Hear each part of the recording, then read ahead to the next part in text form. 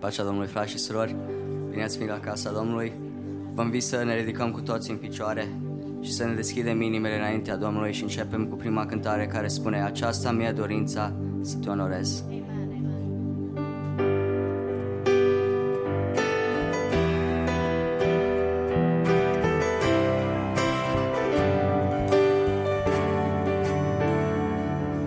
Aceasta mi-e dorința, să te onorez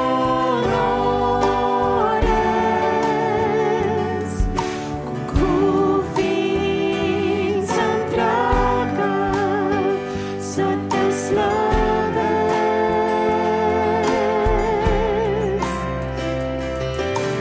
Te ador, Stăpâne, și mă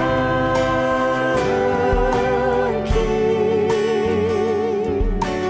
Lauda și mărirea ți se cuvin.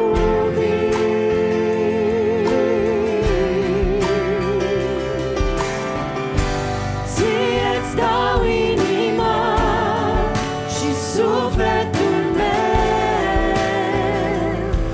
Pentru tine vreau să trăiesc, Domnul meu, te iubesc. Zi de zi vreau să împlinesc doar sfântă voia ta. Ție-ți dau inima și sufletul meu. Pentru tine vreau să trăiesc, Domnul meu, te iubesc. Zi de zi vreau să împlinesc doar sfântă voia ta.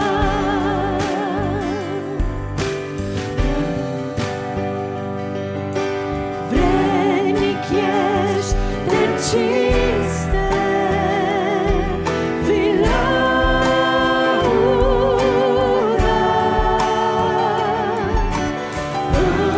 Împărate veșnic, fi înălțat.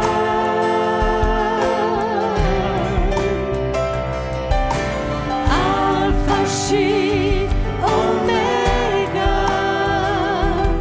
de-a pururi viu,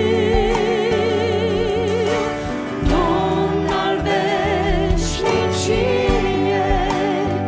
în veci amin.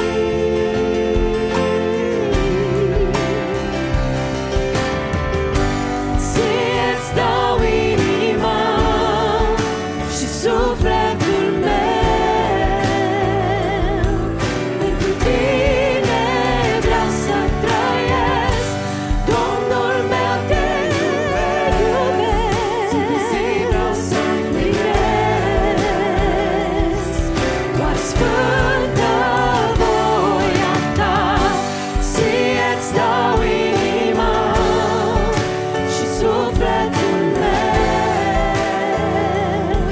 Pentru tine vreau să trăiesc, Domnul meu, te iubesc.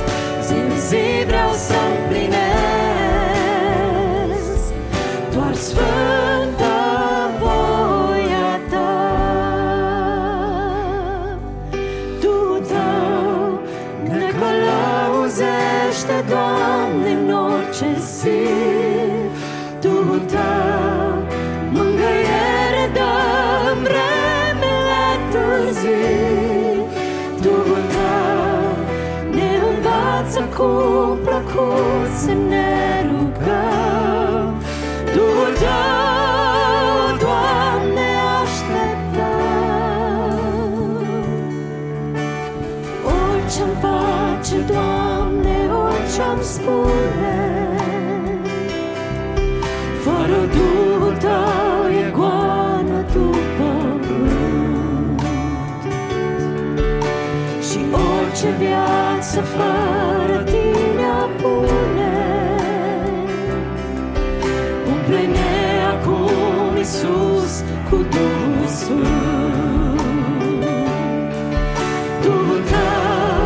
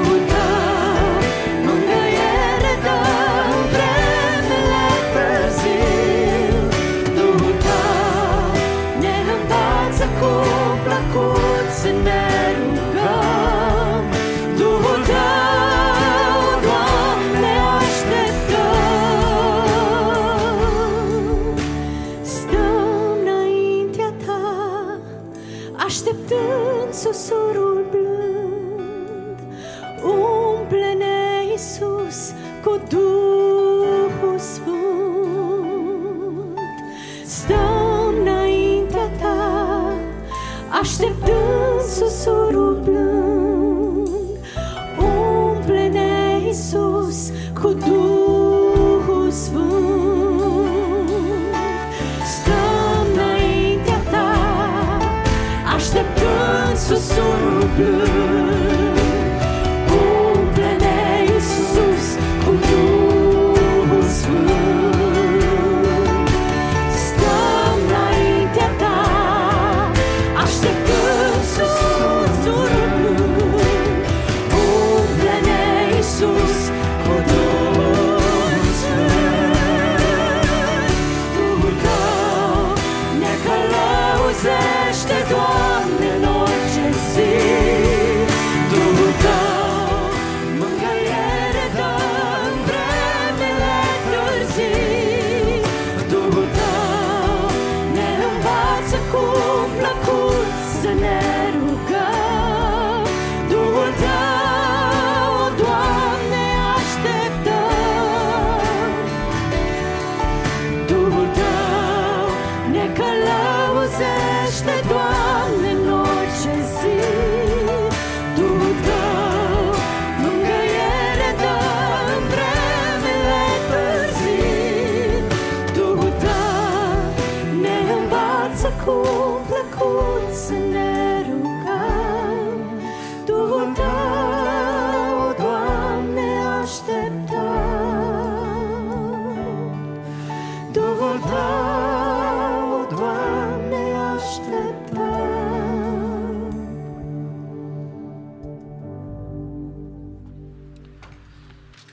Binecuvântat să fie Dumnezeu! Ne bucurăm să fim în casa Domnului în această dimineață. Fiți binecuvântați de Domnul care a făcut cerurile și pământul.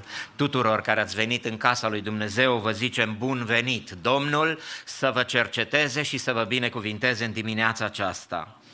Doresc să citesc câteva cuvinte din Psalmul 33. Practic voi citi primele 12 versete și apoi ne vom ruga lui Dumnezeu și vom veni înaintea Lui cu o rugăciune de laudă și de mulțumire, căci Dumnezeul nostru merită, slăvit să fie numele Lui.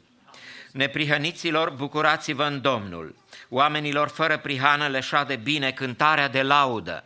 Lăudați pe Domnul cu harpa, lăudați-l cu lăuta cu 10 corzi, cântați-i o cântare nouă. Faceți să răsune corzile și glasurile voastre, căci cuvântul Domnului este adevărat și toate lucrările Lui se împlinesc cu credincioșie. El iubește dreptatea și neprihănirea, bunătatea Domnului umple pământul. Cerurile au fost făcute prin cuvântul Domnului și toată oștirea lor prin suflarea gurii Lui. El îngrămădește apele mării într-un morman și pune adâncurile în cămări. Tot pământul să se teamă de Domnul, toți locuitorii lumii să tremure înaintea Lui, căci El zice și se face, poruncește și ce poruncește ia ființă. Domnul răstoarnă sfaturile neamurilor, zădărnicește planurile popoarelor, dar sfaturile Domnului dăinuie pe vecie și planurile inimii Lui din neam în neam. Ferice de poporul al cărui Dumnezeu este Domnul. Ferice de poporul pe care și-l alege El de moștenire. Amin. Binecuvântat să fie Domnul. Neprihăniții sunt chemați la bucurie și la cântare. Sunt chemați să cânte o cântare nouă, o cântare de laudă în cinstea Domnului. Mărit să fie Domnul. Ne bucurăm în această dimineață să fim în casa lui Dumnezeu. Îl lăudăm pentru această oportunitate care o avem, ca să-L lăudăm și să-i înălțăm numele cel mare și sfânt, glorie lui Dumnezeu. Neprihăniții cântă caracterul Domnului.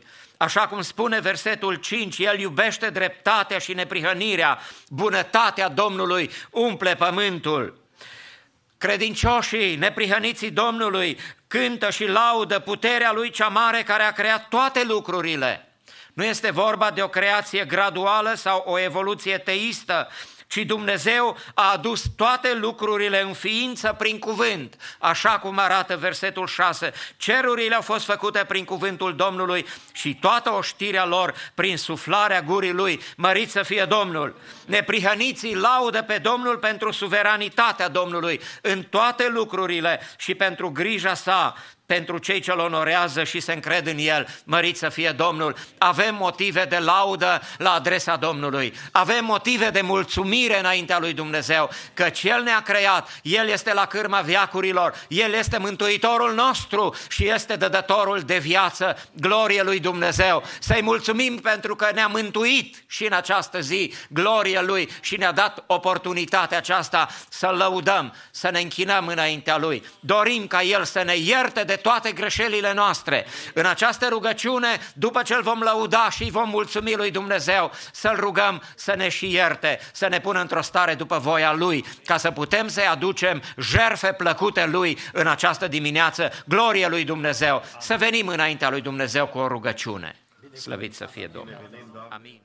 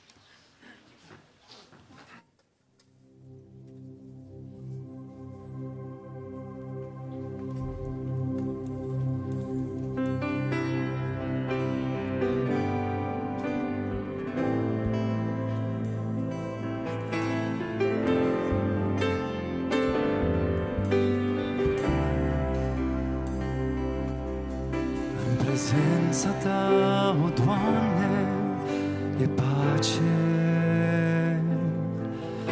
În prezența Ta, o Doamne, liniște. În prezența Ta, Doamne, îmi dai putere ca să trec prin încercare mai ușor. În prezența Ta, o Doamne, e pace. În prezența Ta, o Doamne, e liniște.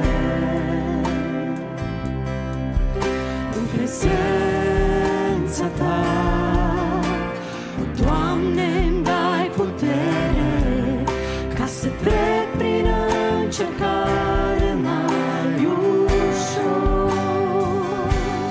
Domnul meu, mă-ncred în Tine. Tu ești stânca mea și ajutorul meu. Domnul meu, Te am numai pe Tine. Doamne, ești al meu și eu sunt tot al Tău. Doamne, fă-mă în prezența Ta singurul. Doamne, fă-mă să iubesc prezența Ta. Vreau de acum numai Ție și prezenței Tale glorie să-i dau. Domnul meu, mă-ncred în Tine. Tu ești stânca mea și ajutorul meu. Domnul meu, Te am numai pe Tine. Doamne, ești al meu și eu sunt tot al Tău. Domnul meu, mă-ncred în Tine. Tu ești stânca mea și ajutorul meu. Domnul meu, Te am numai pe Tine. Doamne, ești al meu și eu sunt tot al Tău. Doamne, ești al meu și eu sunt tot al Tău. Doamne, ești al meu și eu sunt tot al Tău.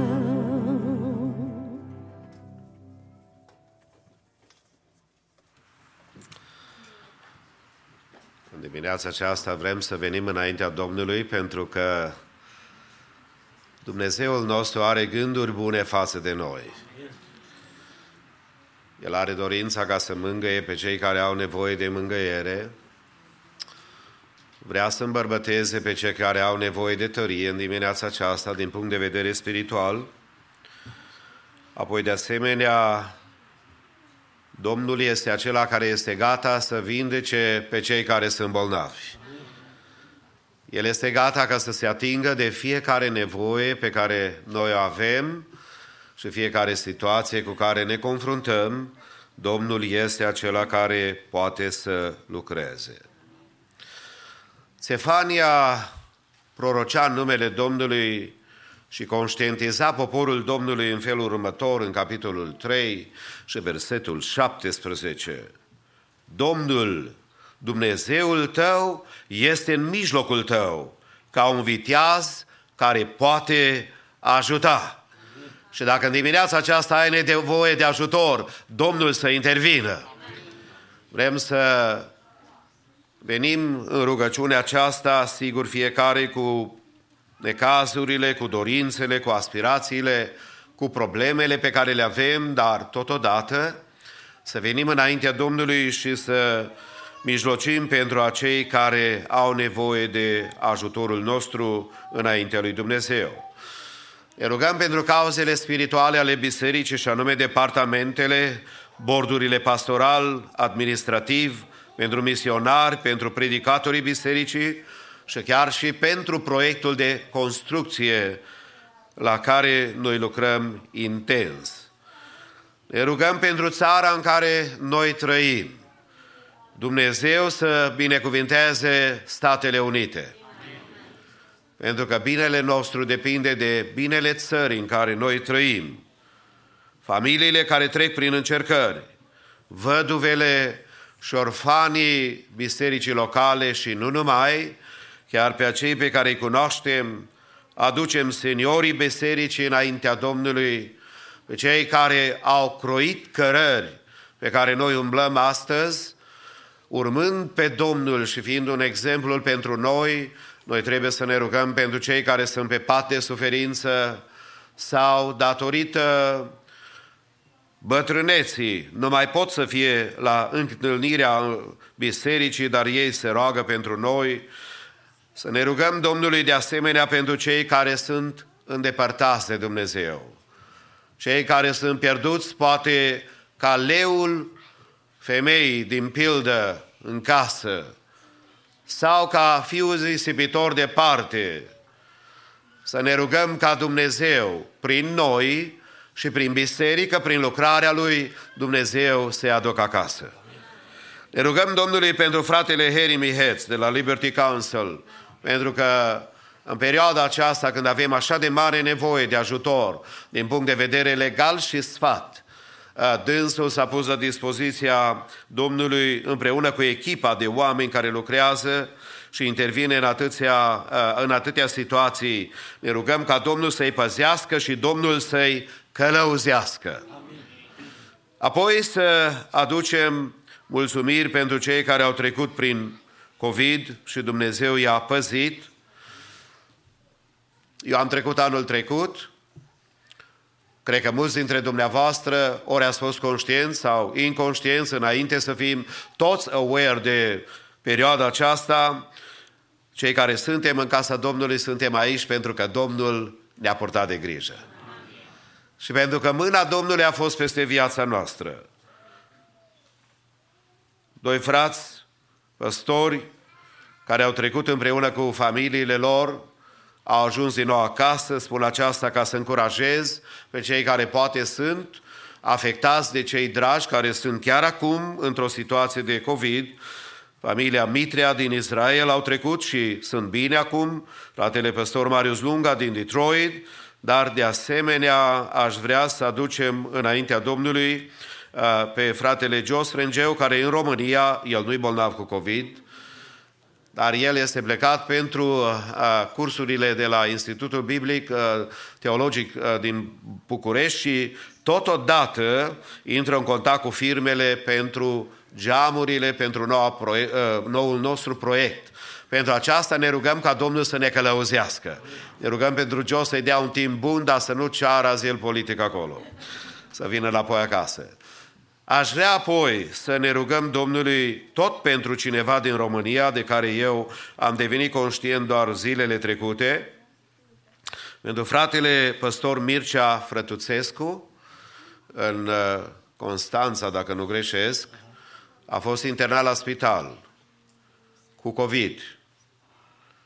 Și pe lângă durerea aceasta că a fost cu COVID, spitalul a fost incendiat, a luat foc. 7 morți. Bărbați care au fost mai curajoși, s-au sărit pe geamuri, s-au salvat, dar cealalți 7 persoane au trecut la cele veșnice.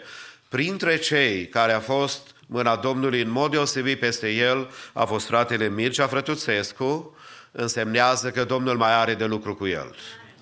Aș vrea să ne rugăm pentru familia lui, pentru biserica de acolo, nu știu dacă mai sunt și alții afectați de COVID, dar aș vrea să ne rugăm chiar și pentru familiile celor care și-au pierdut pe cineva drag.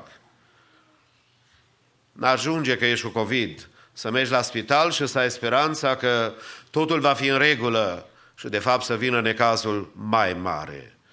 Dumnezeul nostru care poate să vorbească în orice situație, ne rugăm ca Domnul să aibă milă de toți cei care sunt afectați de COVID și Dumnezeu să-i vindece. Mulțumim Domnului că între noi, sigur, au fost frați care au plecat, dar nu de COVID, noi ne rugăm Domnului și ne încredințăm înaintea Domnului. Ne rugăm pentru acei care încă mai au probleme la servici ca să li se accepte scutirea de a lua vaccinul. Nu li s-a aprobat. Ne rugăm ca Domnul să le întărească credința, dacă au ajuns la încredințare că nu vor să-l ia, pentru că aș vrea să o spun public și online când suntem, decizia aceasta este la aprecierea fiecăruia în parte. Anticristul nu este aici ca să te închini înaintea Anticristului. Dacă vrei să iei vaccinul, it's up to you. Dar noi avem toate convingerile că e mai bine să nu le iei, dar nu vreau să fac din aceasta niciun subiect de anunț prea mare. Am doar dorința, dacă te întâlnești cu cineva care are altă încredințare, te rog frumos, mai bine iubește-l și te roagă decât să te contrazici. Dumnezeu și de cei care au luat vaccin și de cei care n-au luat, Dumnezeu să aibă milă. Și El să ne dea viața, că de fapt dacă nu ne dă El viața, poți să iei nu vaccin odată, că de acum încolo tot va trebui să iei. Cred că până la venirea Domnului unii vor fi vaccinați tot la 3-6 luni. Pentru că inventează tot felul de lucruri. Frații mei, haideți să privim problema aceasta și din punct de vedere spiritual. Ne rugăm ca Domnul, prin toate acestea, nu să ne descurajăm cumva că Domnul nu ne poartă de grijă, ba din contră, Domnul ne poartă de grijă, noi vrem să știm că avem nevoie de un vaccin. Ascultați-mă până la capăt. Vaccinul este sângele Domnului Isus. Și ăla doresc ca Domnul să pună peste fiecare dintre noi. Ca îndurarea Domnului să fie peste viața noastră. Dacă vaccinul sângelui lui Hristos este peste viața ta, Domnul îți va da viață cât a hotărât El și Domnul îți va purta de grijă. De aceea, în dimineața aceasta, nu încetăm să ne rugăm pentru tinerelul de 12 ani, Filip Dunca, diagnosticat cu leucemie. Mâna Domnului care a intervenit de atâtea ori, cerem și peste Filip, ca Domnul să-i dea sănătate. Și sunt atâtea cauze și probleme pe care noi le avem. Vă invit cu respect să ne ridicăm în picioare. Poate că ai și tu o cauză și e greu chiar și să o anunți în public. Dar aș vrea să știi că Cel care te aude și Cel care te poate ajuta este aici în dimineața aceasta. El este acela, cum spunea Stefania, Domnul Dumnezeul tău este în mijlocul tău ca un viteaz care poate ajuta. Dacă ai o cauză, de la o oră la alta, de la un minut la altul, când ești intubat, contează foarte mult. Când mergi cu mașina, un minut poate face mare diferență. Și chiar dacă ești liniștit, nu știi ce poate să vină. Poate că în viața ta a apărut ceva sau în viața celor dragi ai tăi, dacă ai o cauză personală care vrei să o duci înaintea Domnului, cu ridicare de mână, oriunde vă aflați, ridicăm înaintea Domnului și Domnul care poate în dimineața aceasta să se asculte ruga. Yes, sure. Aș vrea să rog biserica să se roage împreună cu mine și soția mea. Avem în zona noastră, Anaheim și Southern California, două cauze speciale. Familia Talpoș, Daniel Talpoș, a avut un transplant dublu, transplant de inimă și de rinichi. Și nu este în condiția cea mai bună, acum vor să-i extirpeze și jumătate din plămâni. Viața este în mâna Domnului, de aceea să ne rugăm pentru el și pentru soția lui, pentru Ioana. Și de asemenea, ieri am primit telefon, unul dintre frații noștri, bolnav cu COVID, a plecat acasă la Domnul, a rămas soția cu 7 copii. Este familia Ranca. Domnul să mângâie și Domnul să ridice. Vă mulțumesc! Tatăl nostru și Dumnezeul nostru.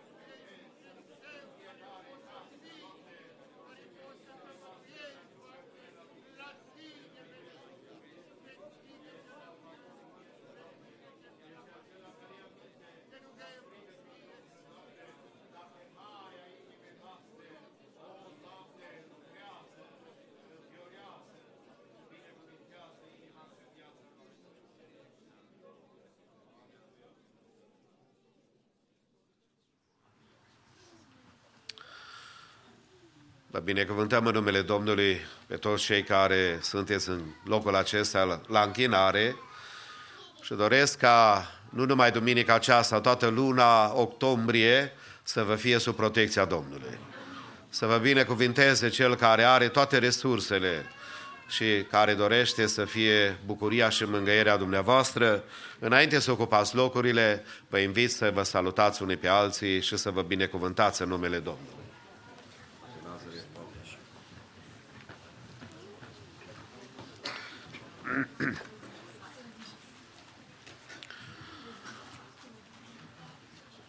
Biserica Maranata este binecuvântată de Domnul cu familii frumoase și familii tinere, familii care stau la dispoziția Domnului și se bucură de viață, de sănătate, și luna aceasta va fi o lună a binecuvântărilor de copii.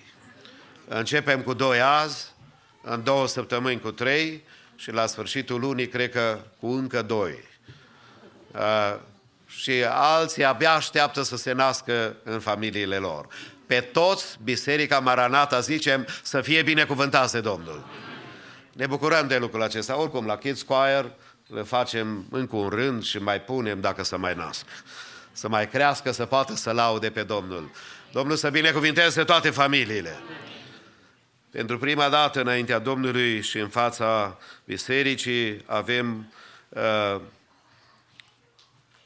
o fetiță care s-a născut în familia Găzdac, a fratelui Ionuț și sora Claudia, fiind cea de-a doua pe lângă Celest, care s-a născut în familia lor, și vreau să le spunem un welcome în dimineața aceasta. Îi rog să se ridice în picioare, să vedeți în măsura în care vedeți pe Hadassah Selin. Haideți să-i felicităm, Domnul să-i binecuvinteze. God bless you. God bless you. Cu ei în dimineața aceasta sunt rude. Sper să nu fac greșeli prea multe. Bunica Maria Găzdac, apoi de asemenea sunt rude care sunt prezente aici și se bucură de prezența Domnului. Tuturor care sunt veniți pentru familia Găzdac, sigur, fratele păstor Lazar Gog și sora Magdalena sunt cu noi, veniți tot cu ocazia aceasta. Toți care sunt cu ocazia binecuvântării familiei Găzdac să ridice o mână, să-i vedem, să identificăm. Așa, și yes. Familia Pleș. Haideți să-i felicităm pe toți. Domnul să-i binecuvânteze. Amen. Apoi salutăm de asemenea în dimineața aceasta familia Mihuleț, care a fost binecuvântată de Domnul. Vorbim de data aceasta de familia Sam și Larisa Mihuleț, care a fost binecuvântați cu prima binecuvântare în casa lui, un copil mare. L-am văzut la parc, mi-a fost și frică să-l țin să nu scap. Cu Rowan Samuel. Would you stand up for a second? Rowan, nu știu dacă e available sau nu, că el are timp de somn. Haideți să-i felicităm, Domnul să-i binecuvinteze. God bless you. Salutăm bunicii, fratele Liviu și sora Lidia, de asemenea și pe fratele Adi și sora Mareta, ca și bunici. Dorim din toată inima ca Domnul să-i binecuvinteze și să se bucure de darurile pe care Domnul le-a dat în casa lor și în familia lor. Salutăm de asemenea pe Laviniu și Ana Maria Bodean, care sunt cu cele 2 fiice ale lor din Anaheim, California. Would you stand for a second? Would like to welcome you. God bless you. Și de asemenea Lucian și Oana Bodean cu their 2 daughters, care sunt mai aproape de noi, dar azi ne vizitează. Would you stand for a second? Haideți să le spunem tuturor care sunt veniți cu ocazia acestei binecuvântări un welcome.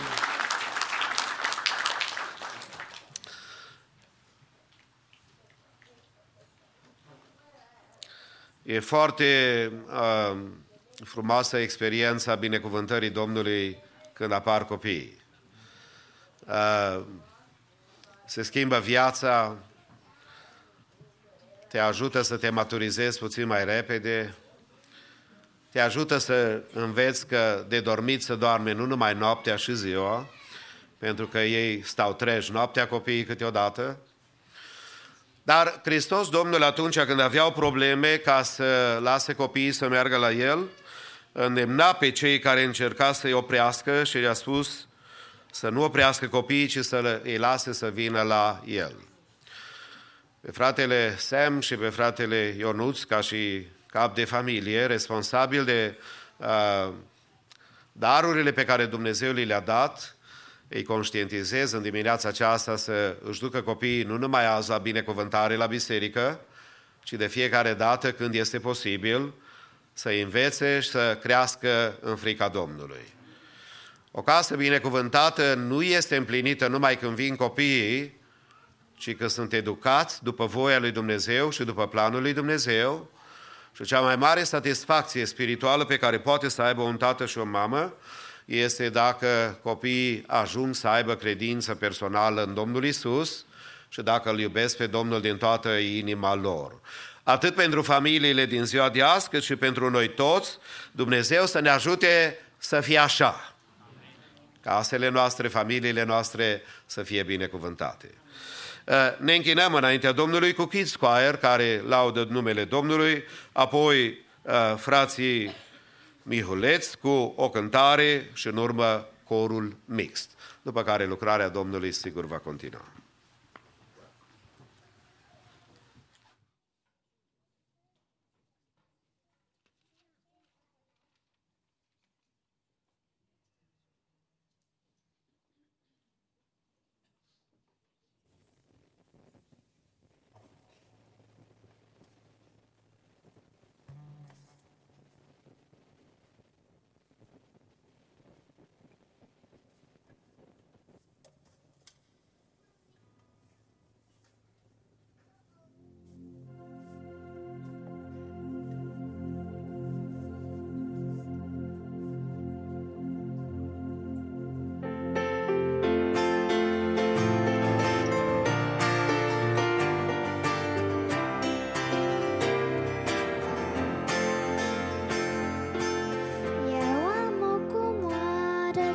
Mulțumesc!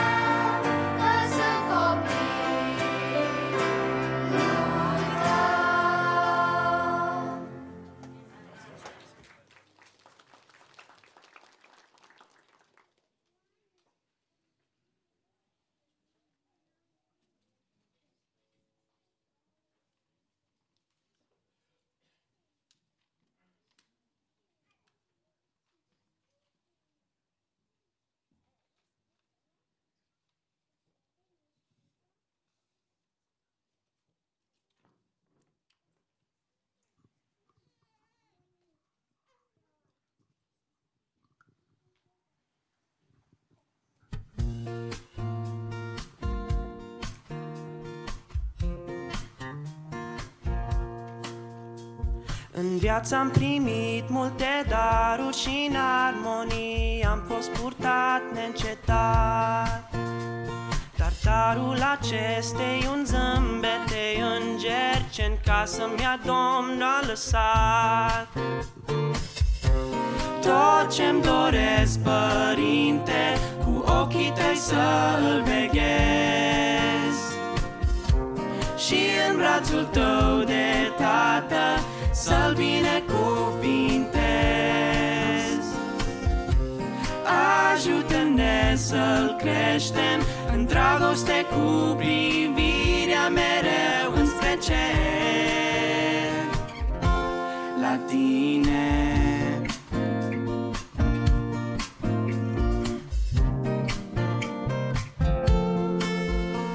Dă-i înțelepciune, credință și dragoste și un suflet cât mai curat, să împartă mireasmă și zâmbete îngeri celui ce va fi întristat. Tot ce-mi doresc, Părinte, cu ochii tăi să-l veghez și în brațul tău de Tată să-l binecuvintez. Ajută-ne să-l creștem în dragoste cu privirea mereu înspre cer, la tine. Și darul acestei un zâmbet de îngeri ce în casă mi-a Domnul a lăsat.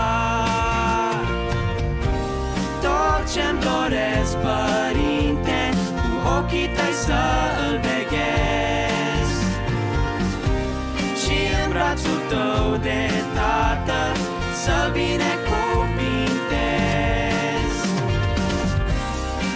Ajută-ne să-l creștem în dragoste cu privirea mereu înspre cer, la tine.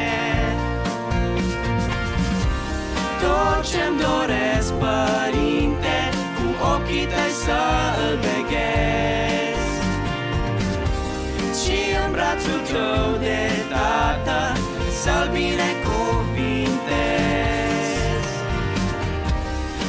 Ajută-ne să-l creștem în dragoste cu privirea mereu înspre cer, la tine. Amen. God bless all the presenting them.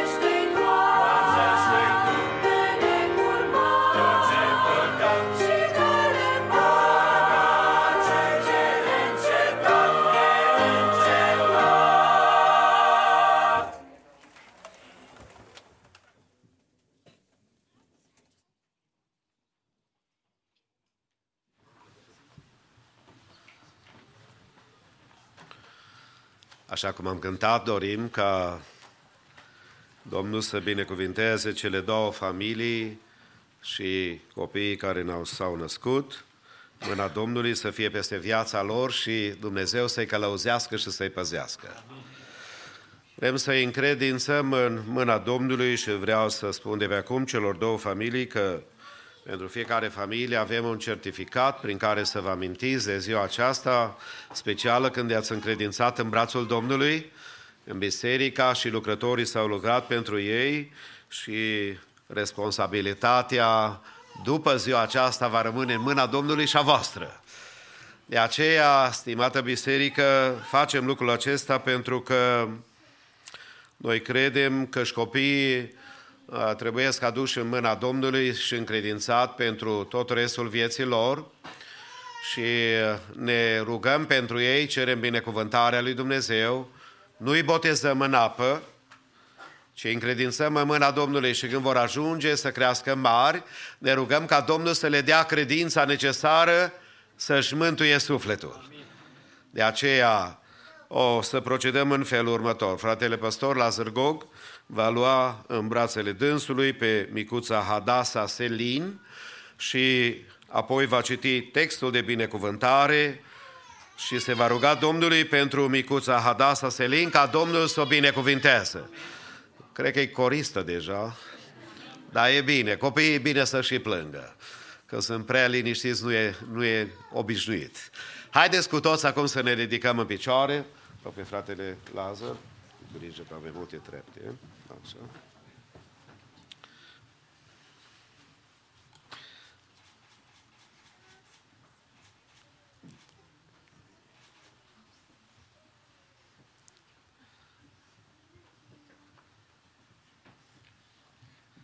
Tot poporul va răspunde amin, adică așa să fie, Doamne, binecuvântarea potrivită cuvântului Tău.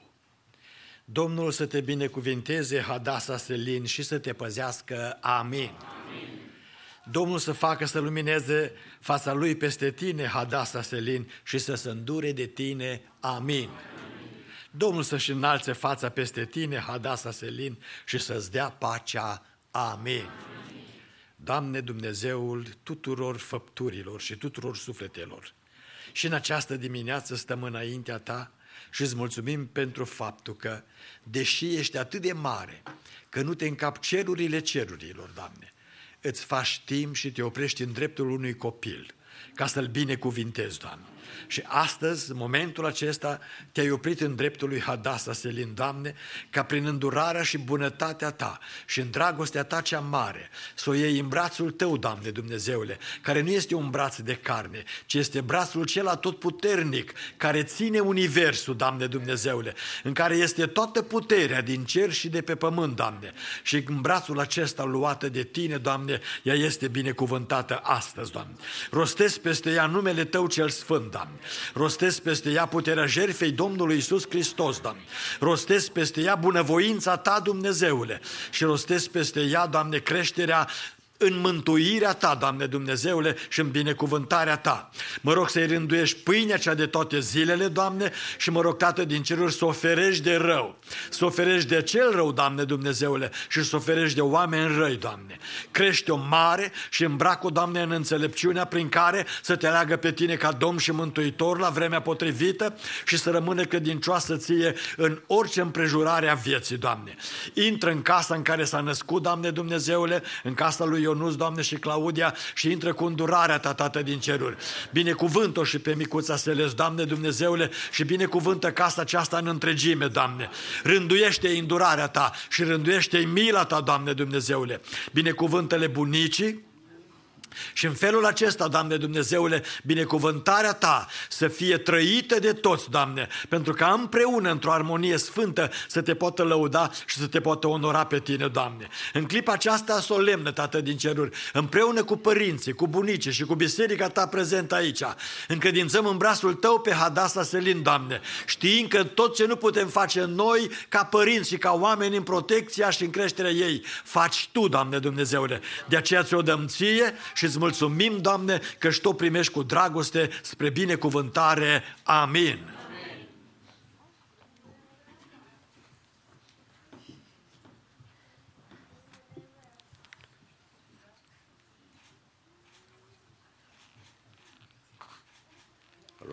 Samuel e feciorul care vă salută în dimineața aceasta. And he is ready to pray. Și-a pus mânuțele mai înainte așa de frumos. Haideți să citim cuvântul Domnului și apoi să-L încredințăm în brațul lui Dumnezeu. Domnul să te binecuvinteze și să te păzească, Rowan Samuel. Amin. Amin. Domnul să facă să lumineze fața Lui peste tine și să se îndure de tine, Rowan Samuel. Amin. Amin. Domnul să-și înalțe fața peste tine și să-ți dea pacea, Rowan Samuel. Amin. Amin. Doamne, viața este darul Tău. Și cu mulțumire ne închinăm înaintea Ta împreună cu părinții aceștia care vin înaintea măreției Tale, cu fratele Sam și sora Larisa, ca să-ți mulțumim că Tu ai binecuvântat casa lor și primul rod al dragostei lor, binecuvântat de Tine, L-ai trimis, Doamne, în familia lor, prin micuțul Rowan Samuel, pe care Te rugăm ca să-l binecuvintezi. Doamne, cerem protecție, cerem har, călăuzire divină, o sănătate binecuvântată și deplină. Și vrem să-ți mulțumim că s-a născut, Doamne, în lumea aceasta cu toate membrele și că este sănătos. Te rugăm să-i dai o creștere normală și Te rugăm, Doamne, Duhul Tău să fie peste el. Binecuvintează-i părinții care, Doamne, l-au primit cu atâta bucurie.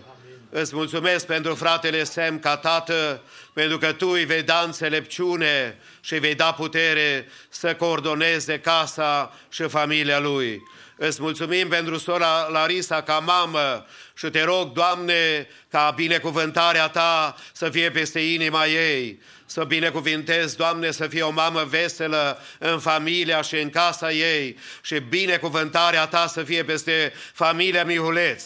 Binecuvintează bunicii, de o parte și de alta, binecuvintează rudele, binecuvintează biserica în care ea va crește și o încredințăm, Doamne, pentru tot restul în brațele Tale și în brațul Tău, Doamne, familia aceasta. Binecuvintează încă o dată pe Rowan Samuel cu îndurarea Ta și mâna Ta divină să fie peste el și peste întreaga familie și în numele Domnului Iisus îți mulțumim de tot ce faci, Tată, Fiule și Duhul Sfânt.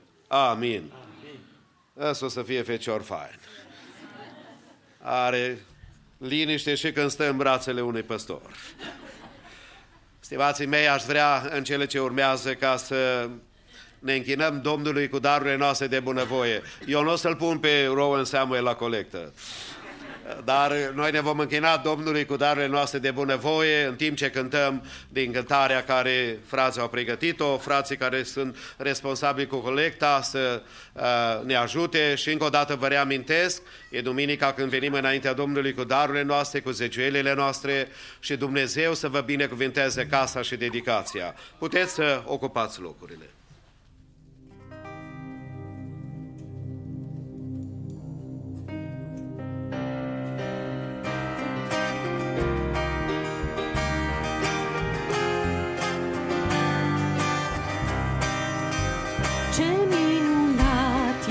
Să fii dintr-o familie, familia sfântă a Domnului Iisus. Ce minunat e să fii dintr-o familie, familia sfântă a Domnului Iisus. Suntem o familie unită, suntem o familie rea.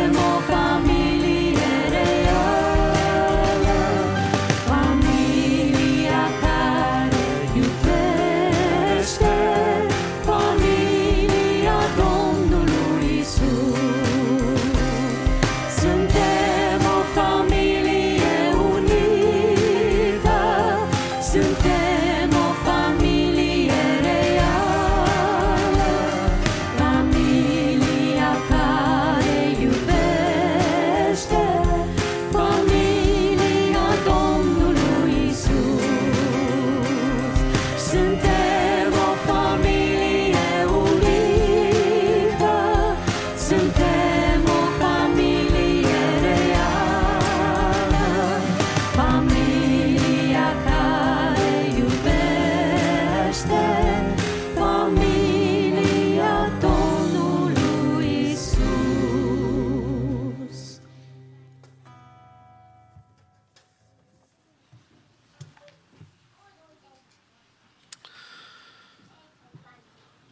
Ajutorul Domnului după masă la ora 6, un timp de închinare și de glorificare a numelui Lui Dumnezeu, slujbă divină, vă invităm să fiți prezenți. Fratele păstor Lazar Gog va fi și după masă împreună cu noi. Ne rugăm ca Domnul să-l folosească. Apoi, săptămâna aceasta în care noi am intrat, e o săptămână care continuă părtășia noastră spirituală din săptămâna care s-a scurs, și la care v-am invitat pe toți să fiți cel puțin o zi de post, în apropiere față de Domnul pentru săptămâna în care am intrat, începând de mâine seară, în fiecare seară, timp de rugăciune la biserică de la ora 7. Avem nevoie să ne apropiem de Domnul în mod personal, avem nevoie ca familii să venim înaintea Domnului și să cerem ca Domnul să binecuvinteze casele noastre. Vrei Domnul să-ți binecuvinteze familia? Amin. Fă tot posibilul. Dacă se poate toți, dacă nu, at least cineva să fie prezent la rugăciune din casa ta pentru beneficiul spiritual, iar pentru acei care nu sunt botezați de Domnul cu Duhul Sfânt, pentru că eu cred că Domnul mai botează și astăzi cu Duhul Sfânt. Toți cei care au nevoie de reumplere, de asemenea, suntem rugați să venim. Stăruința cu Duhul Sfânt nu este pentru tineri numai. Apostolii n-au fost tineri când au așteptat în odaia de sus ca să fie umpluți cu putere, și biserica nou-testamentală e o biserică care caracterizează o întâlnire reală cu Dumnezeu prin pocăință și apoi de asemenea o mărturie personală în apa botezului, când declar că îl iubești pe Dumnezeu și vrei să slujești, și apoi o mărturie din partea Domnului despre tine că ești copilul lui Dumnezeu când te botează cu Duhul Sfânt. Unde au fost, și experiența aceasta este de mulți ani de zile, dar avem nevoie să o reîmprospătăm. De aceea vom avea timp de închinare prin cântări și rugăciuni înaintea Domnului. Vă invit să veniți pregătiți pentru aceasta. Chiar aș vrea să spun dressed appropriately, pentru ca să stai înaintea Domnului în rugăciune, atât la băieți și la fete, cât și la bărbați, cât și la femei, să putem să stăm înaintea Domnului în rugăciune. De aceea, deci, se suspendă toate activitățile săptămânale, cu excepția corului de copii. Kids Choir will have rehearsal on Wednesday at 7 o'clock here in church. Noi, biserica, ne vom aduna pentru rugăciune în Fellowship Hall. Apoi, cu ajutorul Domnului, fratele Florin Pop, care nu e un străin pentru dumneavoastră din România, va fi împreună cu biserica duminica viitoare. Dânsul va fi și la rugăciune în fiecare seară împreună cu noi, împreună cu soția dânsului. În atenția dumneavoastră, deci repet, sfârșitul lunii care se apropie cu pași grăbiți, 30 octombrie, avem întâlnirea noastră anuală, Benefit Dinner. Apoi 31 octombrie, de data aceasta va fi duminica, la slujba de după masă vom avea un program cu un caracter special pentru copii, cu ocazia Halloween-ului, sărbătorii de alții, sper că nu de ai noștri, să sărbătorească cineva Halloween, o sărbătoare demonică, diavolească, drăcească. Noi trebuie, ca și copii ai lui Dumnezeu, să declarăm că Hristos, Domnul, este stăpânul. Nimeni altul. Și nu credem în alte duhuri decât în Duhul Sfânt care să lucreze. De aceea vă rugăm să țineți cont de lucrurile acestea. Apoi, privilegiul nostru deosebit a Bisericii Maranata, ca peste o lună și o săptămână, a doilea weekend din luna noiembrie, să fim gazda conferinței pastorale a păstorilor de la Church of God din Statele Unite și Canada, care pot să vină. De aceea ne vom ruga pentru toate evenimentele acestea ca Domnul să ne binecuvinteze. În dimineața aceasta vreau să procedăm în felul următor. O să mai lăsăm copiii să cânte odată, după care vom citi psalmul care e programat pentru noi în dimineața aceasta să-l citim și apoi ne rugăm pentru fratele păstor Lazar Gou ca Domnul să-i dea inspirația Duhului și să vestească Sfânta Evanghelie.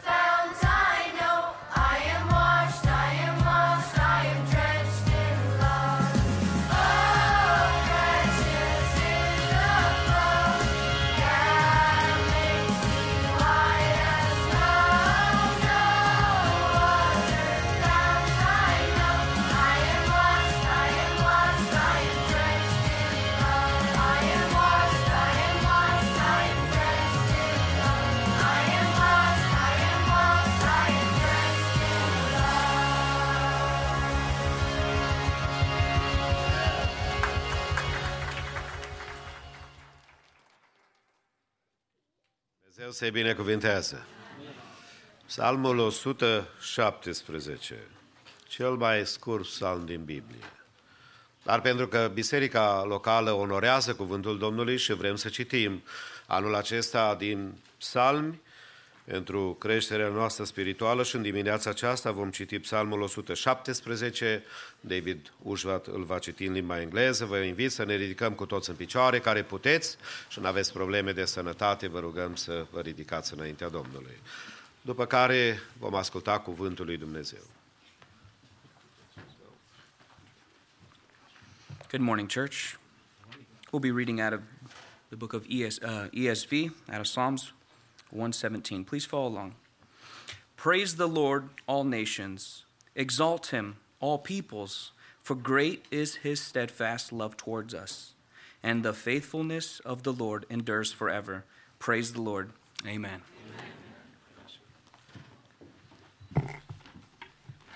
Rămânem tot la psalm și cuvântul din care voi vesti mesajul acestei dimineți se găsește în psalmul 84. Citim de la versetul 1 la versetul 3. Psalmul 84, versetul 1 la 3. Cât de plăcute sunt locașurile tale, Doamne, al oștirilor! Sufletul meu suspină și tânjește de dor după curțile Domnului. Inima și carnea mea strigă către Dumnezeul cel viu. Până și pasărea își găsește o casă acolo și rândunica un cuib unde își pune puii. Altarele tale, Doamne al oștirilor, împăratul meu și Dumnezeul meu. Amin. Vă rog să ocupați locurile.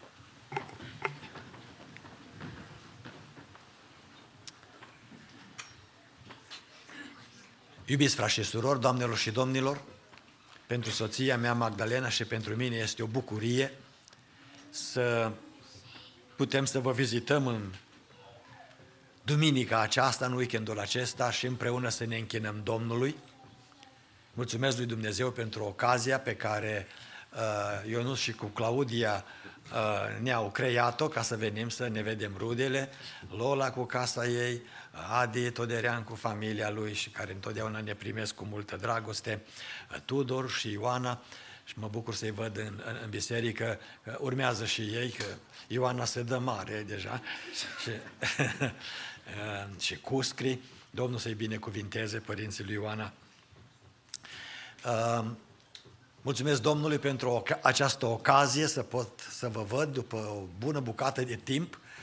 Mulțumesc Domnului pentru păstorul dumneavoastră și prietenul meu și al familiei mele, fratele Moise, împreună cu sora Ana. Mi-aduc aminte că parcă numai ieri s-a întâmplat, nu știu, era 84-85? 4. În 84 eram în Germania și acolo am avut ocazia împreună cu un păstor german să oficiez căsătoria fratelui Moise. Acum dânsul este bunic. Vremea a trecut, dar parcă așa ca un vis. Este scurt timpul pe care îl avem aici pe pământ. Mă bucur din nou să pot să împărtășesc din cuvântul Domnului cu dumneavoastră și, sigur, nu în ultimă instanță, mă bucur să revăd aici pe Laura și pe Dani. Mi-a spus Laura că urmează să fie și ea socră, dar cred că o să fie o socră bună. A trecut timpul de când am oficiat căsătoria lor. Ce scurtă vremea și ce timpuri trăim. Cuvântul lui Dumnezeu întotdeauna pentru mine este o uimire. Îmi place să-l studiez zilnic și îmi place să stau la dispoziția Domnului și a Duhului Sfânt ca să mă ajute să pot să-i văd frumusețea. Eu nu mă satur de frumusețea cuvântului lui Dumnezeu, de înțelepciunea care este în acest cuvânt. După cum vom vedea și astăzi, într-un pasaj biblic pe care mulți îl știu pe de rost, cel puțin aceste prime 3 versete pe care le-am citit. 2 lucruri vreau să specific de la început, înainte de a intra în miezul mesajului din această dimineață. Primul este legat de nevoia absolută de cunoaștere a lui Dumnezeu. Și această cunoaștere a lui Dumnezeu se realizează cel mai bine în casa lui Dumnezeu. De aceea, în psalmul acesta spune: cât de plăcute sunt locașurile tale, Doamne, al oștirilor. Sufletul meu tânjește de dor și după curțile Domnului. Este, să știți, un privilegiu să poți să vii la casa lui Dumnezeu. Anul trecut, o lungă perioadă de timp, nu s-a putut merge la casa Domnului. Și astăzi sunt locuri unde mersul la casa Domnului este amenințat.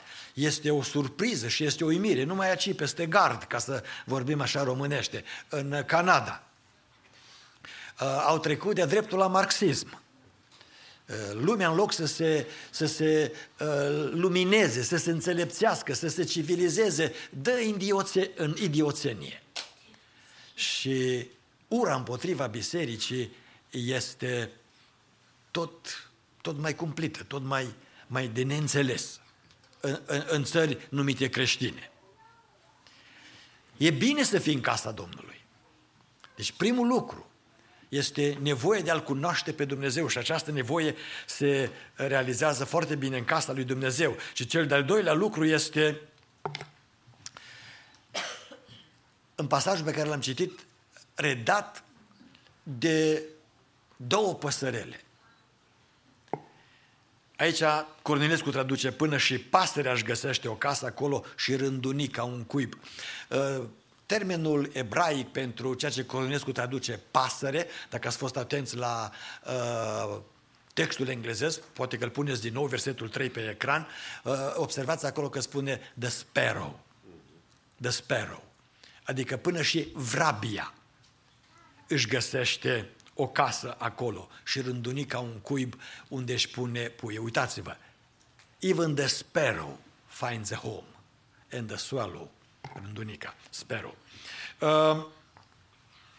Am meditat la acest cuvânt de-a lungul timpului și am observat că este o înțelepciune deosebită în ceea ce fiii lui Core spun în acest verset. De aceea, în această dimineață, și legat de familie și de binecuvântările care au avut loc aici, de casele noastre, și legat de cina Domnului ce urmează să o sărbătorim, și legat de viața practică, cuvântul cu care voi sta în fața dumneavoastră, mesajul cu care voi sta în fața dumneavoastră se intitulează Profeția vrăbiei și a rândunicii. Profeția vrăbiei și a rândunicii. Vom descoperi în acest verset 3 din Psalmul 84 4 mari adevăruri pe care Dumnezeu ni le-a revelat prin două păsări nesemnificative. Vrabia și rândunica sunt printre cele mai mici păsări, dintre păsări.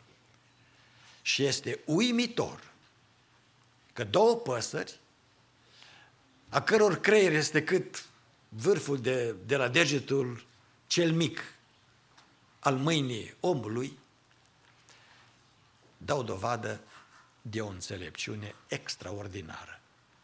Care înțelepciune pentru noi va fi o profeție neașteptată.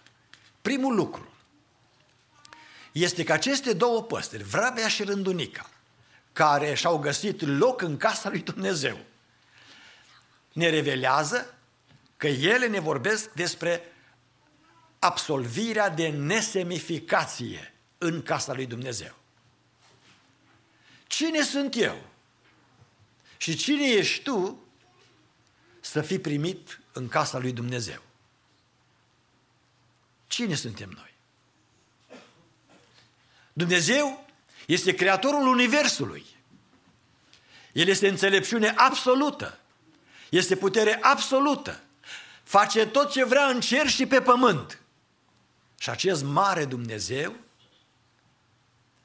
se uită la un om ca mine și ca tine, lipsiți de orice importanță, și ne face loc în casa lui Dumnezeu. Nu vedeți dumneavoastră, între noi, oamenii, există acest complex de inferioritate. Este dat fie de educație, eu nu sunt așa de educat, eu nu sunt așa de însemnat. Este un complex dat de origine etnică. Eu sunt un țigan, eu sunt un ungur, eu sunt un român, eu nu sunt american născut, eu n-am importanță. Casa Domnului rezolvă problema nesemificației noastre. Dacă o rândunică are loc în casa Domnului și o vrabie, cu atât mai mult un om, un suflet pentru care a murit Domnul Iisus Hristos. Știți de ce? Pentru 3 argumente. Casa Domnului rezolvă neimportanța ta sau a mea, nesemificația noastră, ca și a rândunicii și a vrăbiei, pentru faptul că în casa Domnului este acceptare. Îi mulțumesc Domnului că m-a acceptat în dimineața aceasta să intru în prezența Lui. Și când vii în prezența lui Dumnezeu, adu-ți aminte ce este în prezența Lui. Spune, înaintea ta sunt bucurii nespuse și desfătări veșnice la dreapta ta. Am venit în locul unde sunt bucurii, în locul unde te poți desfăta în binecuvântarea prezenței lui Dumnezeu. Casa Lui înseamnă acceptare, casa Lui înseamnă mântuire și înfiere. Pentru că dacă am venit aici, am venit pentru că, știți, în casă stă familia. Casa întotdeauna este asociată cu familia. Și în casa lui Dumnezeu este mântuire și este al 3-lea argument, în casa lui Dumnezeu este identitate nouă. Cândva eram păcătoși, fără de Dumnezeu în lume, dar astăzi suntem copii ai lui Dumnezeu, avem o identitate nouă. Mi-aduc aminte când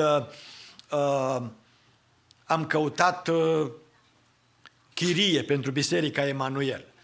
Am stat 10 ani de zile în chirie într-o biserică adventistă și frații adventiști ne-au spus după 10 ani trebuie să vă găsiți un alt loc unde să vă închinați pentru că noi vrem să rearanjăm biserica și să o vindem probabil. Și am fost nevoiți să ne căutăm un loc de închinare. Am umblat peste tot pe unde s-a putut umbla în zona noastră și în căutarea noastră am trecut pe lângă un templu evreiesc, unde suntem astăzi. Și am zis către 2 frați cu care căutam loc pentru închinare, haideți să intrăm și aici la templu și să vedem dacă nu ne primesc ei. Ne-am dus, rabinul era acolo și cu câțiva membri din bordul lui, ne-am prezentat și rabinul ne-a întrebat, ce putem noi face pentru voi? Cum de-ați venit la noi? Cum de-ați intrat în proprietatea noastră? Și i-am spus, uite cine suntem și ce vrem și ce căutăm. Și rabinul a zis, dați-mi 2-3 zile. Am așteptat cu nerăbdare. După 3 zile m-a sunat secretara și a zis, Reverend Gog, rabinul și cu bordul sunt de acord să vă primească în chirie. Nu mă știți, românul așa e, după ce a intrat în chirie, noi i-am cumpărat afară și acum asta e chiriașii noștri. Dar când am mers la primul serviciu divin în templul evreiesc, în noua locație, rabinul a venit la amvon și a zis așa, când noi ne-am organizat ca și grupare evreiască să căutăm să ne construim o sinagogă, n-am avut unde să ne închinăm. Și știți cine ne-a primit? O biserică metodistă. Ne-a primit în proprietatea lor să ne închinăm acolo până ne găsim noi un loc unde să ne închinăm. Și acum am zis, e rândul nostru, dacă o biserică n-are unde să se închine, să o primim în templul nostru. Pentru că acum văd, a spus rabinul, cum se împlinește cuvântul Domnului din profetul Isaia. Casa mea se va numi o casă de rugăciune pentru toate popoarele, zice Domnul. Și iată că suntem împreună într-o casă de rugăciune. Aici avem toți identitatea de fii de Dumnezeu. Casa lui Dumnezeu rezolvă problema nesemificației. Și o vrabie și o rândunică își găsește locul acolo. și tu în această dimineață, indiferent cât de educat sau de needucat ești, cât de bogat sau de sărac ești, cât de proeminent ești în poziția socială sau nu ești, cât de proeminent ești în originea etnică sau nu ești, aici este casa Tatălui tău. Casa Tatălui tău. De aceea mulțumește-i Domnului pentru că ești în casa lui Dumnezeu în această dimineață. În al doilea rând, vrabia și rândunica. Profeția din viața acestor două păsărele legate de casa Domnului este că la casa Domnului nu numai că suntem absolviți de nesemnificație, suntem absolviți de lipsă de neodignă. Vrabia și-a găsit o casă în casa Domnului. Rândunica și-a găsit un cuib la casa Domnului. Unde să se odihnească? Aduceți-vă aminte ce spunea Domnul Iisus Hristos. Fiul omului nu are unde să-și plece capul. Nu are loc unde să se odihnească. Casa Domnului este locul unde sufletul nostru se poate odihni. În societatea în care noi trăim, ești de acord că la ora actuală este multă neliniște, este multă agitație. Familii întregi se tem că își pierd jobul. Dacă nu iai toate injecțiile după cum le dictează Washingtonul, îți pierzi slujba. Ți-ai pierdut slujba, îți pierzi mașina, dacă ai rate, îți pierzi casa. Este o agitație și sufletul nostru este neliniștit. Neliniștit. Însă Mântuitorul nostru Iisus Hristos spune, legat de această lipsă de odihnă, spune următorul lucru. În casa mea este loc pentru odihnă sufletească. De aceea în Matei 11 cu 28 la 29 spune, veniți toți cei împovorați unde? La mine. Unde îl poți găsi pe Dumnezeu mai mult decât în casa Lui? Nu acestea au fost cuvintele Mântuitorului Iisus Hristos. De ce m-ați căutat peste tot? Oare nu știați că trebuie să fiu unde? În casa Tatălui meu. Frați și surori, doamnelor și domnilor, Iisus Hristos este aici. Neliniștea ta este rezolvată de prezența lui Iisus Hristos, pentru că El este Domnul păcii. De aceea nu mai pribegi pe nu știu unde. Vino la casa Domnului, pentru că liniștea ta, odihna ta sufletească este rezolvată aici. Nu numai odihna sufletească este rezolvată aici. Dacă ești un fiu risipitor, izbăvirea ta este tot la casa Domnului. Aduceți-vă aminte de fiul risipitor din pilda extraordinară pe care a spus-o Domnul Iisus Hristos. Când fiul acesta a risipit totul și a ajuns să îngrijească de porci, evreu fiind, a fost cea mai josnică poziție pe care putea să o aibă el. Porcii fiind necurați, nu? În gândirea iudaică. Care au fost cuvintele lui? Câți argați ai tatălui meu au ce? Pâine din belșug unde? În casa tatălui meu. Rezolvarea problemei înstrăinării tale sau mele de Dumnezeu este casa lui Dumnezeu. Aici, dacă vii din nou la casa Domnului, ți se dă îmbrățișarea iertării. Așa cum i s-a dat fiului risipitor de către tatăl acela care l-aștepta mereu să se întoarcă. Aici ți se dă înapoi haina de fiu. Aici ți se dă înapoi inelul de autoritate, de apartenență. Aici ți se dă din nou încălțămintea cea mai bună, râvna Evangheliei păcii. Și aici ți se spune următorul lucru: pentru întoarcerea ta, fiule risipitor, nu s-a tăiat vițelul cel mai gras. Pentru întoarcerea ta, mielul lui Dumnezeu a fost jertfit. Pentru ca tu să ai un ospăț necontenit. Necontenit. Lipsa ta de odihnă agitația ta, o rezolvă Iisus Hristos. O rezolvă la casă. Dacă ești obosit, tot la casa Domnului este rezolvată problema ta. Știți de ce? Pentru că în cuvântul Domnului zice așa Asaf, în Psalmul 73. M-am tot frământat, de postit am postit, de rugat m-am rugat, de citit cuvântul Domnului l-am citit și parcă tot mai rău îmi mergea. M-am uitat cu jind, m-am uitat în jurul meu și am văzut pe cei care blastămă pe Dumnezeu, care sfidează pe Dumnezeu. Dar cum se poate? Noi ne chinuim sufletul cu rugăciune și post și tot la Bill Gates îi merge mai bine? Și tot la Soros îi merge mai bine? Și a zis, toate lucrurile acestea mi-au fost în cap până când? Până am intrat în casa ta. Și acolo mi-a venit mintea la loc. Pentru că acolo am înțeles soarta de la urmă, destinul de la urmă al celor care se cred că sunt mai mari decât Dumnezeu pe pământul acesta și nu se pocăiesc de faptele lor.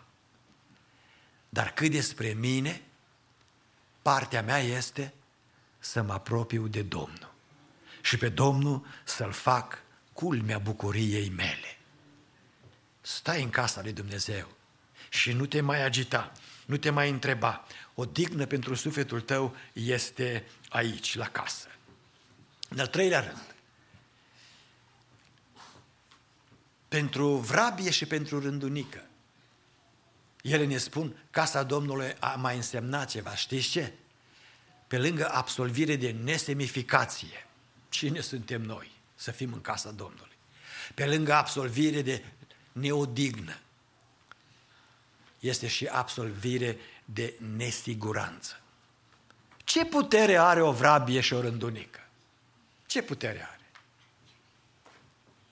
Noastră, sunt sigur că ați văzut cel puțin un show sau două pe Discovery Channel sau pe National Geographic cu viața animalelor.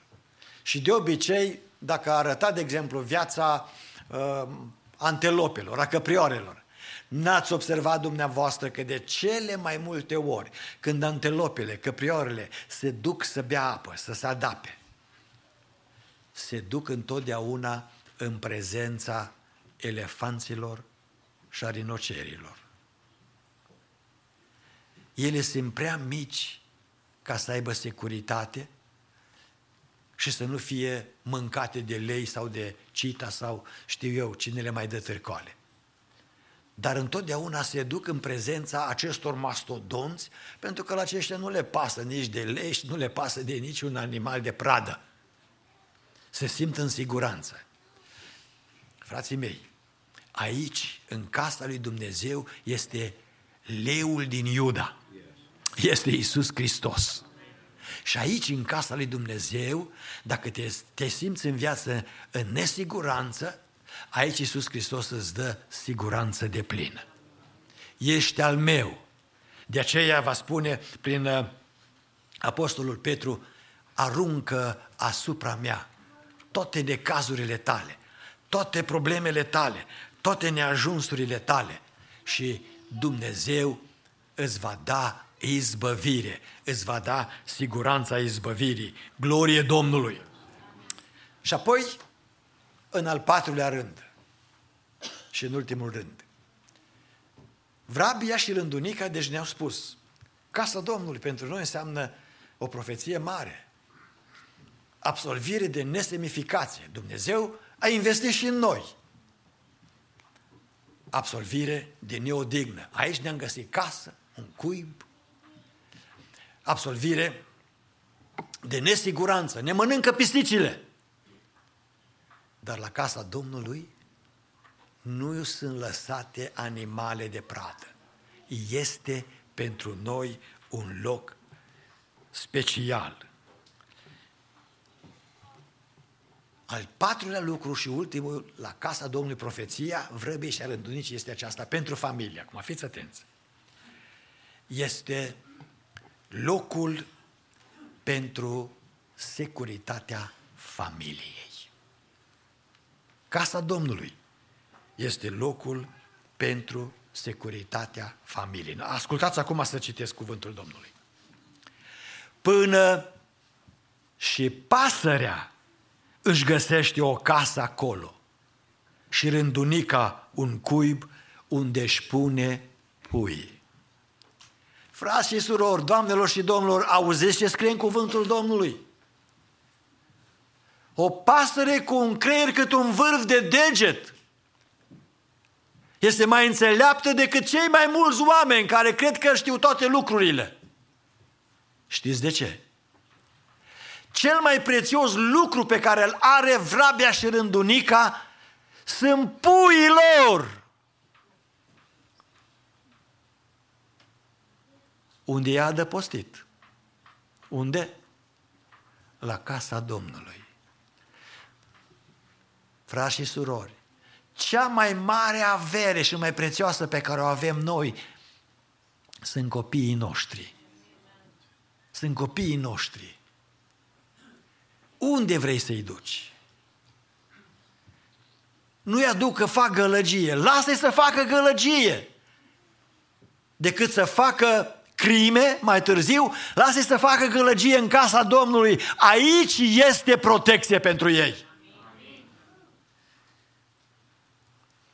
Este securitate divină pentru copiii noștri în casa Domnului. De aceea să-i aducem la casa lui Dumnezeu. Uitați, securitatea copiilor noștri nu este internetul, nu este telefonul mobil, nu este tableta, nu este televizorul. Cine vrei să-ți învețe copiii? Cine să le ofere o securitate pentru când încep și ei să gândească? Cine? Biden? Pelosi?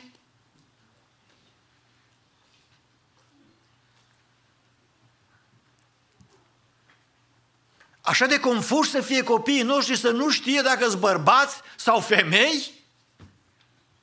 Vorba senatorului John Kennedy din Louisiana. Păi dacă nu știe ce e bărbat sau femeie, facem o comisie, domnule, a spus el.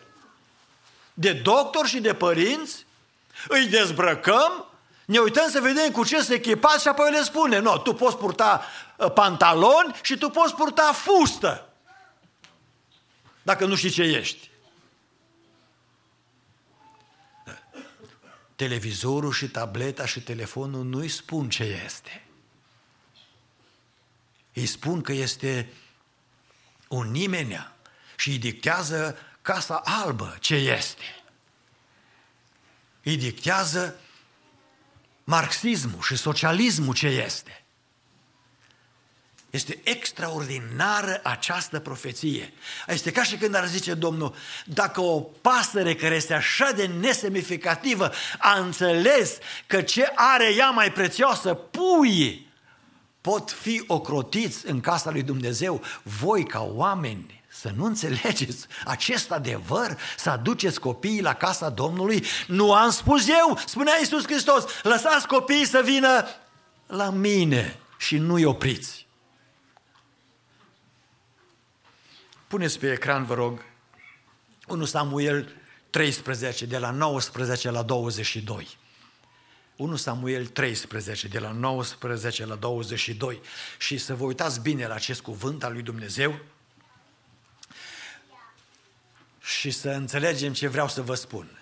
Auziți, în toată țara lui Israel, este vorba de timpul lui Saul și Ionatan, nu se găsea niciun fierar, căci filistenii ziseseră, să împiedicăm pe evrei să-și facă săbii sau sulițe, mai departe, și fiecare om din Israel se pogora la filisteni ca să-și ascută fierul plugului, coasa, securea și sapa. Mai departe, când se tocea sapa, coasa, furca, cu 3 coarne și securea, și ca să facă vârf țepușului cu care mâna boii. Și ultimul, next one, Și așa s-a întâmplat, că în ziua luptei nu era nici sabie, nici suliță în mâinile întregului popor care era cu Saul și Ionatan. Nu avea decât Saul și fiul său Ionatan.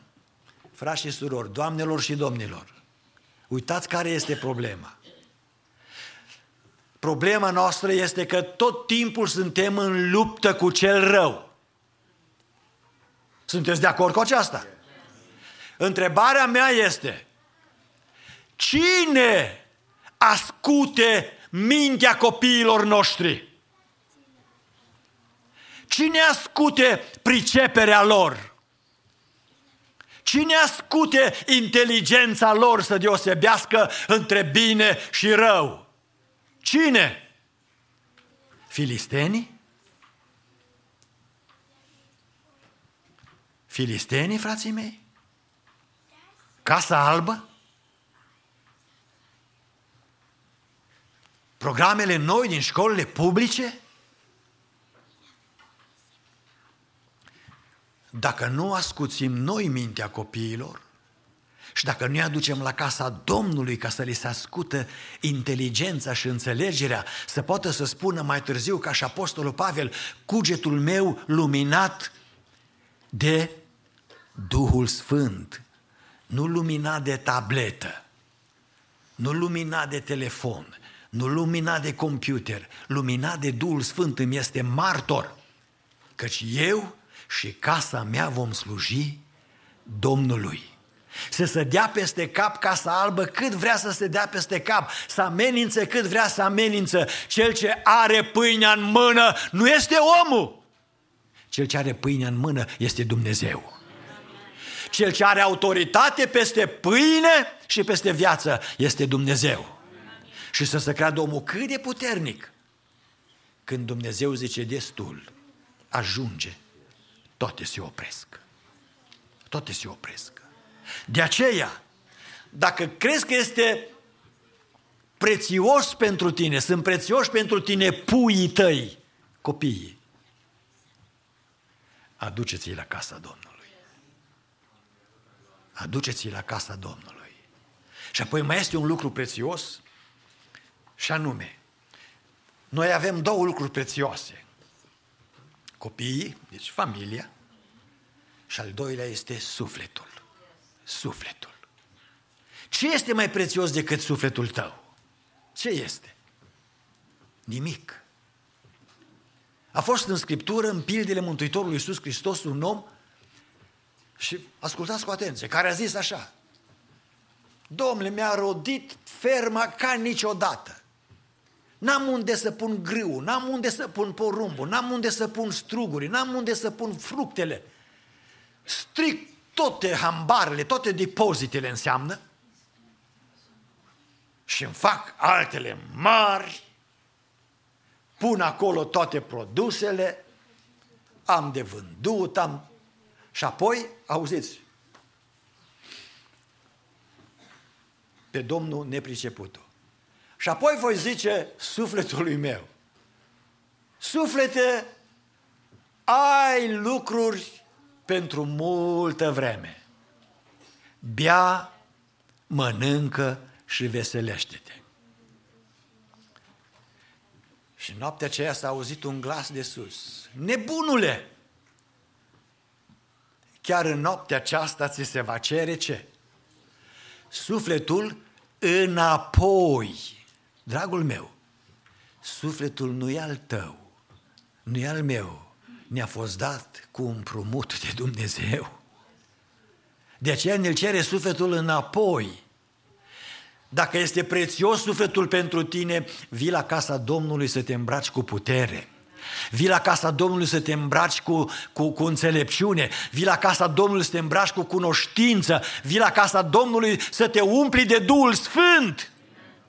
Pentru că dacă te duci acasă și spui sufletului tău: mănâncă grătar, mănâncă porumb și mănâncă semințe, și așa ți se pare ție că poți să hrănești sufletul cu porumb și cu semințe și cu grătare, te înșeli. Te înșeli. Sufletul se hrănește cu cuvântul Domnului. se hrănește cu Duhul Sfânt al lui Dumnezeu, se hrănește cu rugăciune, se hrănește cu putere de sus. Dacă este ceva prețios pentru tine, familia, copiii și sufletul, dragii mei, să nu mai lipsim de la casa Domnului.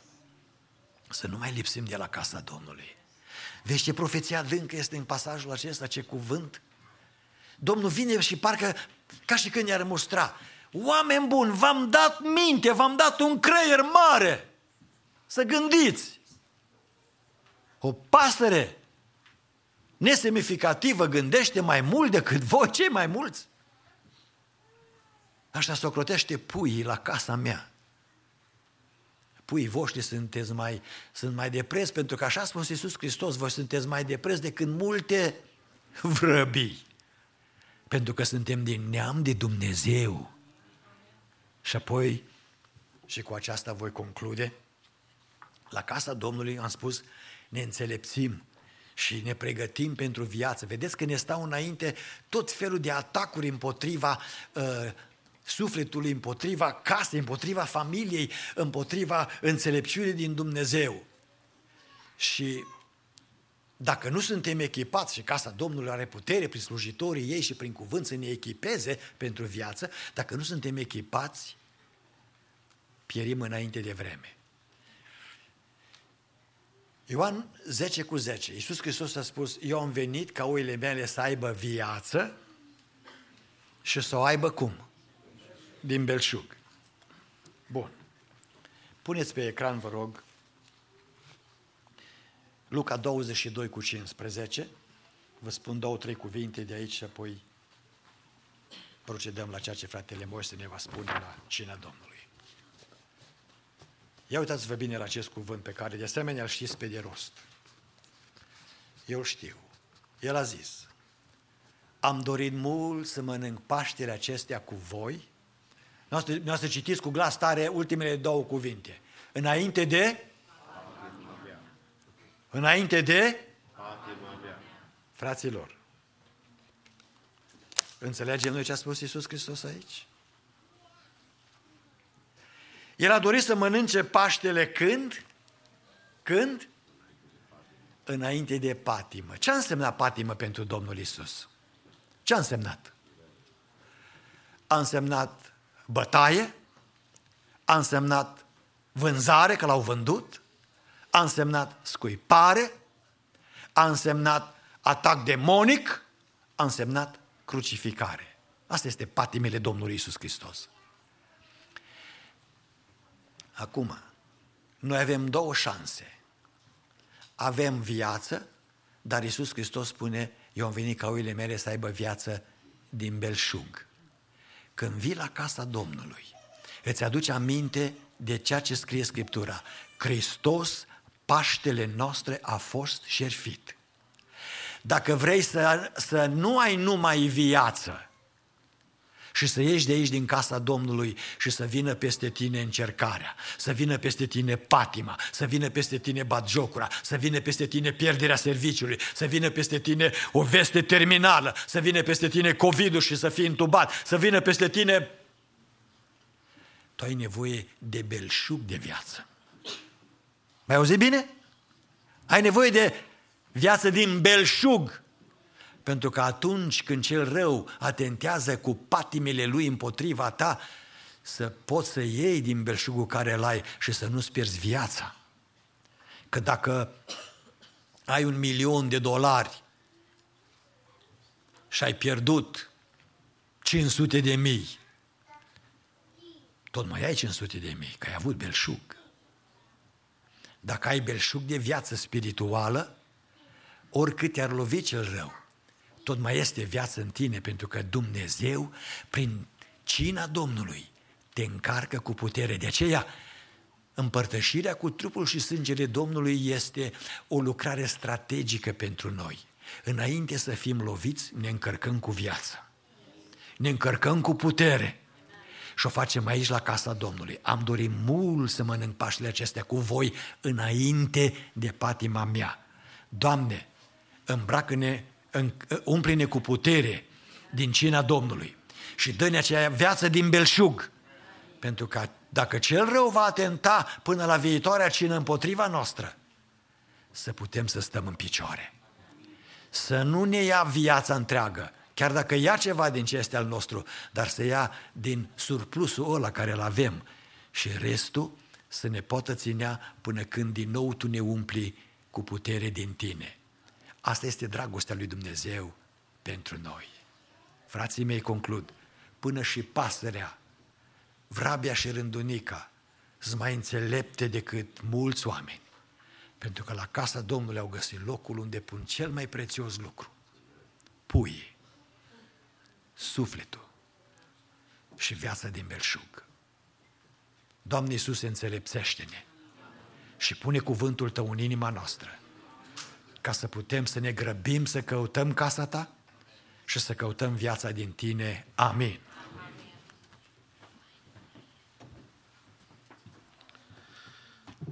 Așa spunea Domnul Iisus, pe când mâncau ei, a luat o pâine și după ce a binecuvântat, a frânt-o și a dat-o ucenicilor zicând: luați, mâncați, acesta este trupul meu. Apoi a luat un pahar și după ce a mulțumit lui Dumnezeu, li l-a dat zicând: beți toți din el, căci acesta este sângele meu, sângele legământului celui nou care se varsă pentru mulți spre iertarea păcatelor. Vă spun că de acum încolo nu voi mai bea din acest rod al viței, până în ziua când îl voi bea cu voi nou în împărăția Tatălui meu. Amin. Înainte ca să procedăm cu frații lucrători ai bisericii la cina Domnului, aș vrea să ne pregătim inimile ascultând corul, ca apoi să intrăm în părtășia de la cină. Vă rugăm să aveți răbdare câteva minute și să putem concluziona slujba divină cu toți împreună.